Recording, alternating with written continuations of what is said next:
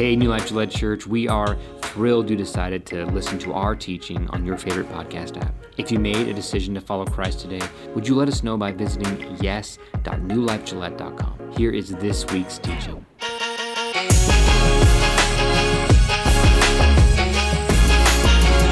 Let me say welcome to Church 307, to the guys over at the prison and our friends at the jail, those of you who are here in the room. Today I want to consider a question together. How does God protect us? Like, if I put my faith in God, how should I expect in my life to be protected? Let me ask you this. Are you afraid to die? Don't raise your hand. But are you afraid to die? Recently, I've been asking some people this question, and I get like a 50-50 response. Like, half of the people say, yeah, I'm afraid to die. Everybody's afraid to die. Nobody wants to die.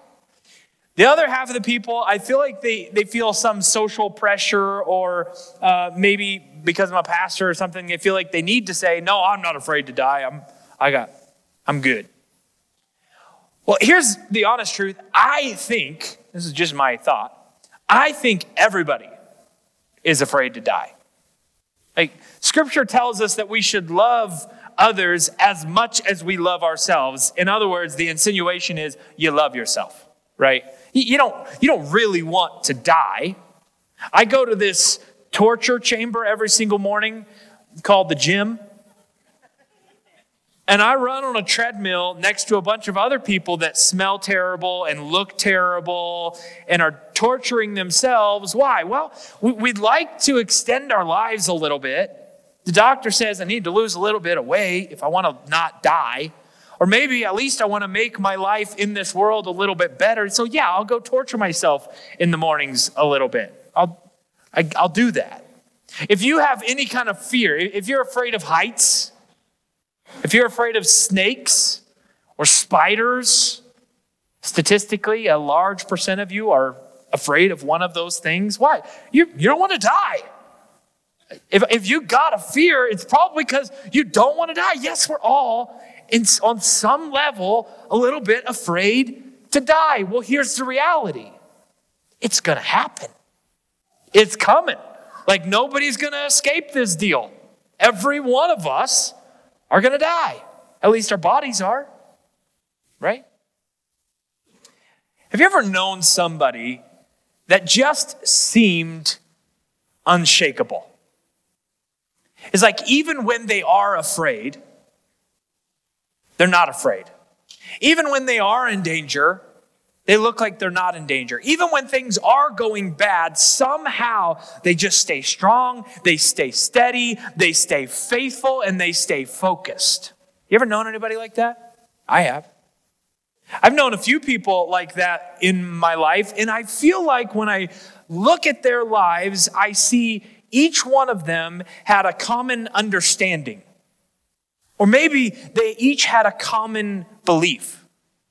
They believed that God doesn't always protect us physically, but when we put him first, he gives us peace and eternal protection. So I'd like to unpack this statement today. And what does that mean for us? For God to give us peace that goes beyond understanding.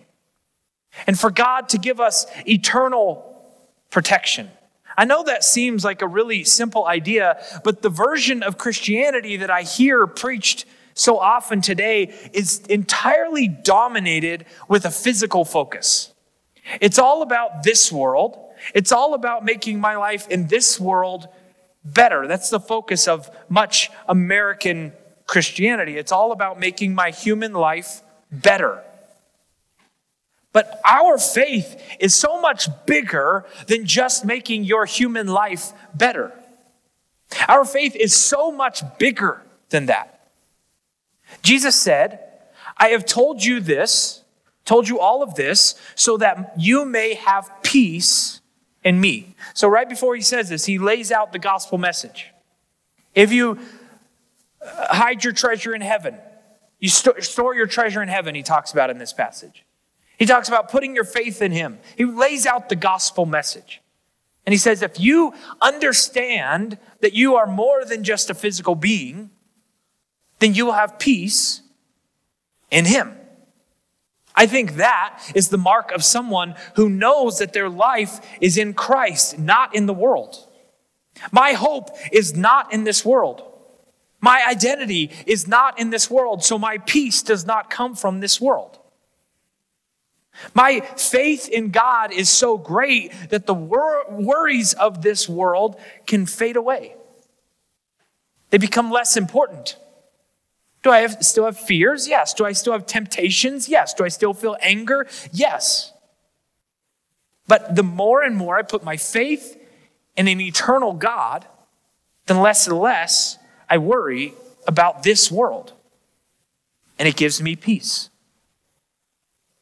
Jesus says, here on earth, you will have many trials and sorrows. You're going to have pain. Your bodies, in this life, you're going to feel pain. It's going to happen. Even in victory, we will have pain. I think the temptation is to believe that if God has given us victory, then that means everything's going to be easy. No, because the victory is more than just a physical victory. Anybody who's ever achieved a victory before has recognized that it required some pain to get to the place where you could win that victory. Anybody who's ever won a race or gotten a raise or a promotion recognized that it took some work and there was some pain involved in that process. And as we walk toward becoming the people that God created us to be, and if we walk toward our eternal destination, yes, we're going to experience the pain on the way to the victory. And God never intended our lives to be easy. God never intended for our human lives to be comfortable. That was not his goal for us. So what does he say? In this world, you're going to have trials and sorrows. But take heart. Why? Because I, Jesus, have overcome the world. In other words, I'm bigger than all of it. I'm above this. All this stuff, these distractions and these pains and these frustrations that you're experiencing, I'm bigger than it. I'm above it all. So when you put your faith in him, when you give him control, when you put him first, he can do what you cannot. If I offered you $1 billion, would you take it? Well, first of all, you'd be like, you don't got $1 billion, so you can't give it to me. You'd be skeptical of the whole premise. But let's say I did have $1 billion and I offered it to you. Would you take it? Yes, you would take the $1 billion. That was an easy question. The second question's a little bit harder. What if taking the $1 billion meant that you could not wake up tomorrow? Now it just got harder. Why do I want $1 billion if I'm not going to be around to enjoy it, right? So in other words, waking up in the morning is more valuable to you than $1 billion. I think all of us value our lives. So what if somebody offered you eternal life? What if God offered to give you, because he can give it, nobody else can. What if he offered to give you eternal life? Well, he did. God promises to give us eternal life. But here's the part we're not comfortable with, but not to prolong our human life. Becoming a Christian is not a guarantee of physical healing. God made you eternal. He made you immortal. Now you are a superhero. And that adopting that superhero identity is going to mean leaving behind your old identity. God's inviting you to be Superman, yet you still want to be Clark Kent. I think one of the greatest scenes of any movie ever is when it's at the end of the movie and Iron Man is at the press conference, and what does he say? I am Iron Man. I'm like, yes, you are. I had gotten so tired of that dumb plot line in every Spider-Man movie. You got to hide your identity because they'll come after your family if they know that you're a superhero. So it's a stupid plot line. And it was in every single superhero movie until Robert Downey Jr. says, I am Iron Man. Like, yeah, leave the old behind. Forget it. Become who you were created to be. Okay, now we got to leave Iron Man to let the analogy to continue go. Don't hold on to the old. Don't continue to value the old. You're not that person anymore. You're somebody better. You're somebody new. Your hope is not in this physical body. Your hope is in the eternal life that God has given you. That's who you are now. It's your new identity. The psalmist says to God, you prepare a feast for me in the presence of my enemies. Yeah. Like, enemies all around me can't touch me, can't shake me. I'm impervious. I'm immortal. I have eternal life. You cannot take it from me because it was given to me by God. Who's our enemy? Satan is our enemy. Jesus tells us we're not fighting against flesh and blood enemies. We're fighting against rulers and authorities of the unseen world. And the Satan's attacking. But you're impervious. You're eternal. He can't touch you. Your life is now hidden in Christ, not in these bodies. He's attacking and we're feasting. He's attacking and we're celebrating because the victory is ours. The storm is all around us, but we're protected. What does an umbrella do? The rains fall, but the umbrella allows us, it doesn't stop the storm. The umbrella does not stop the storm. It does not stop the rain. But what the umbrella does is it allows us to stand in the rain with confidence that my white shirt is not going to become see-through. Right? An umbrella doesn't stop the rain. It allows us to stand in the rain. And that's what faith does. Faith in God does not stop all the pain. It doesn't stop all the attacks. It doesn't remove all the storms. Those things still happen. But faith in God gives us confidence. It gives us courage, and it gives us peace to stand in the storm, to stand in the pain, to stand when the attacks come. The Apostle Paul said, when you believed, when you put God first, you were marked in him with a seal. In other words, you weren't just marked like, congratulations, now you have the label Christian. You've got the Christian word attached to your name and now you're in the club. No, it's much more than that. It's much greater than that. The gift that we gave is not a change of label. It's a change of identity. It's a change of eternity. You were marked in him with a seal, the promised Holy Spirit. You were marked with a seal. And you are now the temple of the Holy Spirit. God's Spirit lives in you. You are not who you once were. You are now a temple of God. Before you believed, you were dead in your sin. You still identified with the world. You were still open to the enemy's attack. There was no faith umbrella for you. But then you put God first. Then you believed and you were sealed. Paul says, you were sealed. What's the purpose of a seal? Well, in the Middle Ages, they didn't have the envelopes with the glue already on it.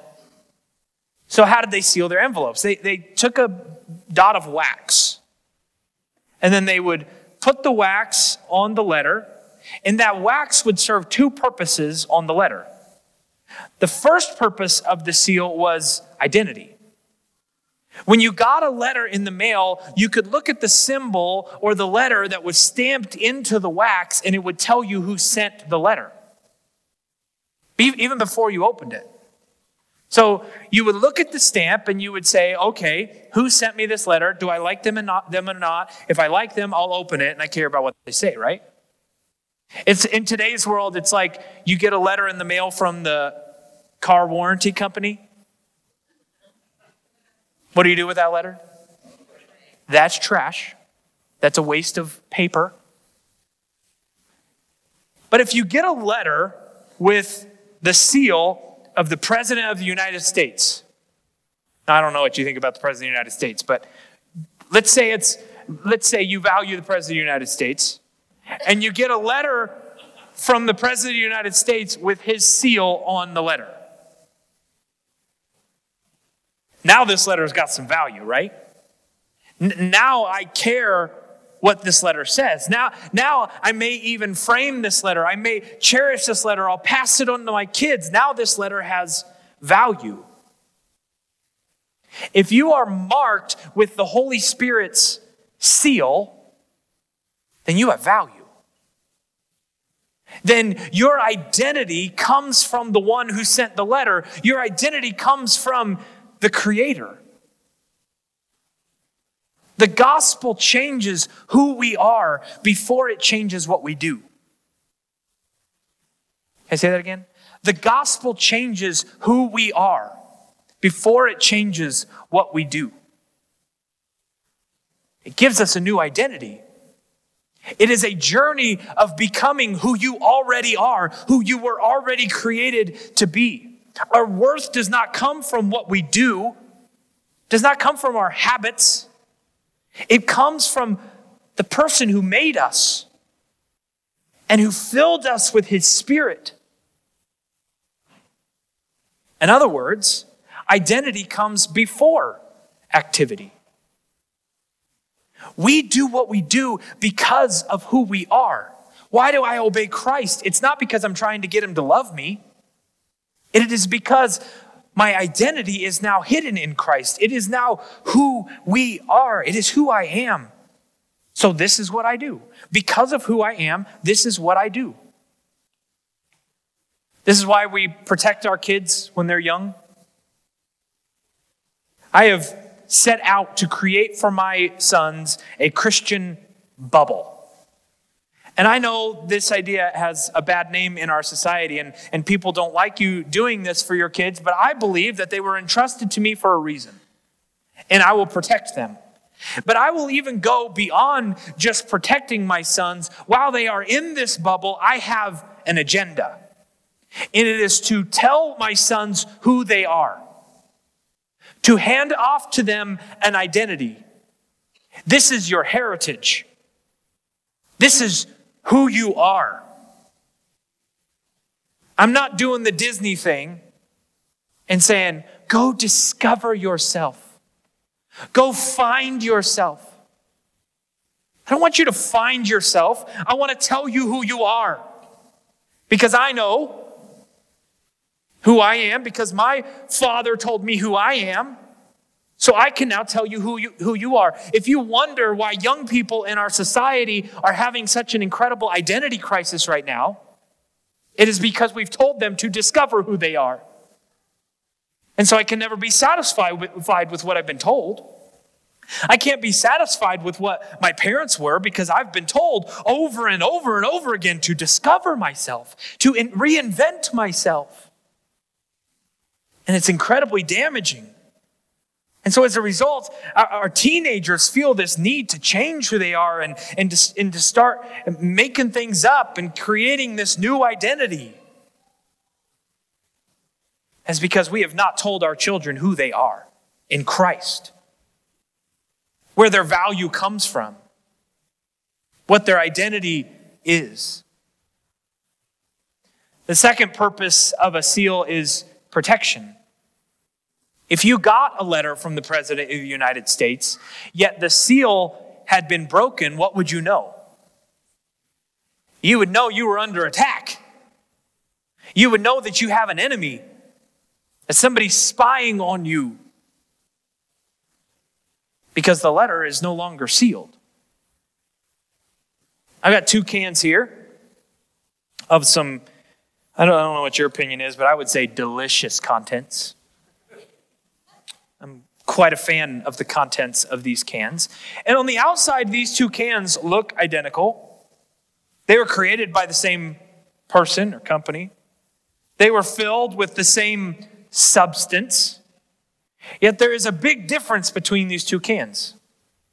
One is sealed and one is not. Now, a sealed can has much more value than an unsealed can because the contents that were placed in the can are still there. This one is trash and this one is treasure, right? And then it goes beyond that because what happens when a seal is broken on a can, not only are the contents lost, yet also the protection is lost. Because when this can is under attack by an enemy, it caves way. It is crushed under the attack of the enemy of my foot. It cannot stand against my weight.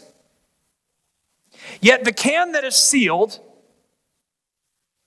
is not only filled, it is also protected, right? Because it is sealed, the contents inside of it make it stronger than it ever is without it.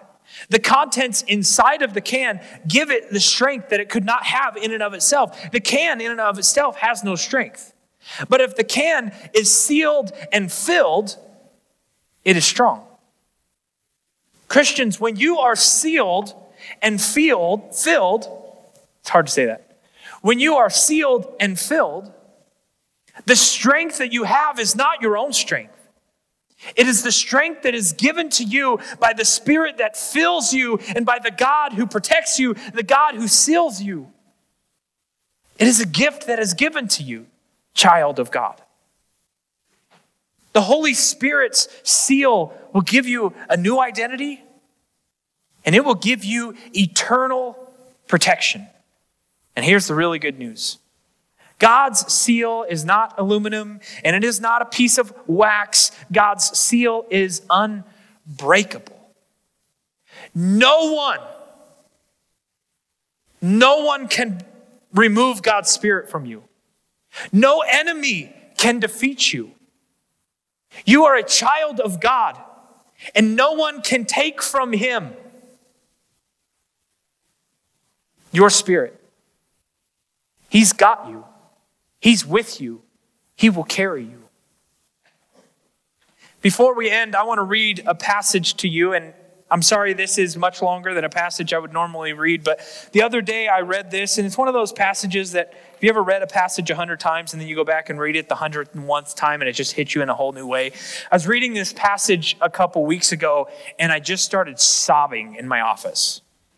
Because as I was reading this passage, something overwhelmed me, and I realized that in this passage, Jesus is praying for me. And Jesus is praying for you.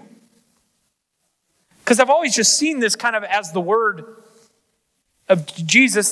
This is valuable, but when I realized that he was doing this for me, it meant something different to me. So that's my invitation to you. As I read this passage, realize it is literally Jesus praying for you. In fact, later in the passage, he'll even mention you. So this is Jesus' words, Jesus' prayer, that we get an insight to see how he prays to his heavenly Father. It's from John 17, starts in verse 13.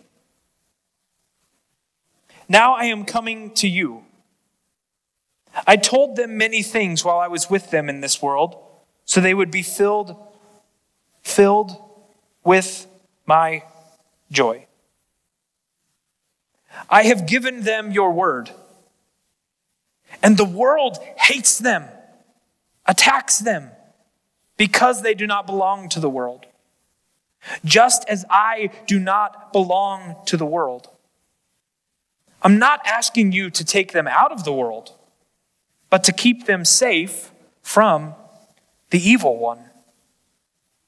They do not belong to this world any more than I do.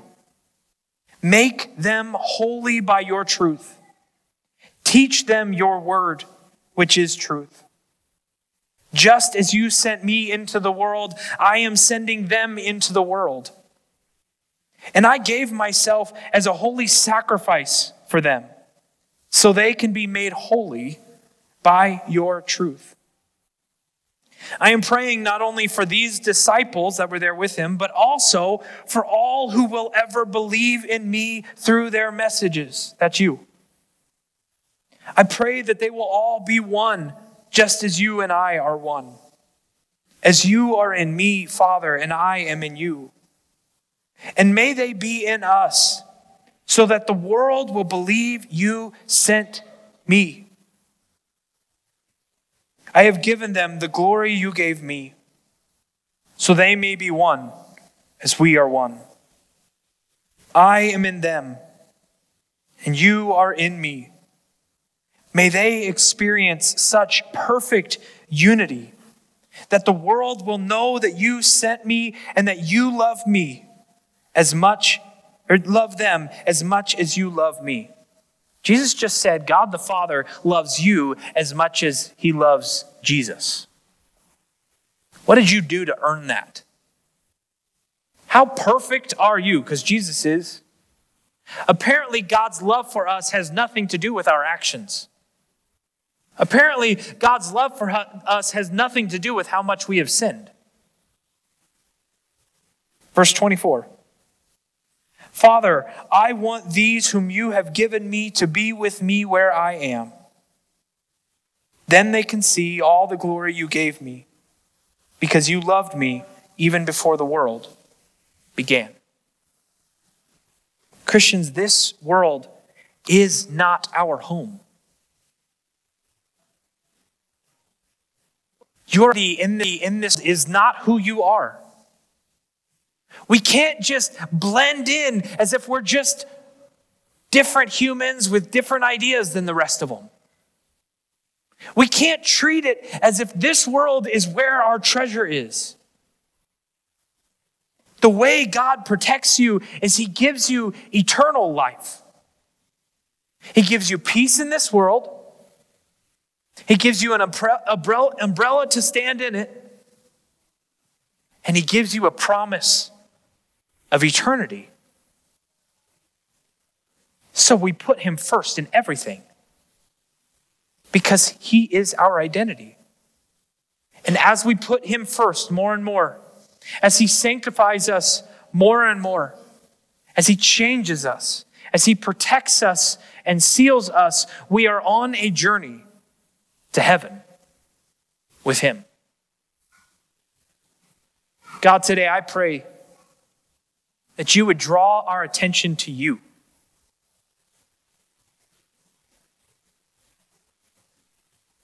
That you would daily fix our eyes on you. Remove distractions. Give us peace. For anybody here today who's struggling through pain, I pray that you would give them peace and hope. That you would fill them with your joy and seal them with your Spirit. God, all of our hope is in you. So we trust you alone. In Jesus' name, amen.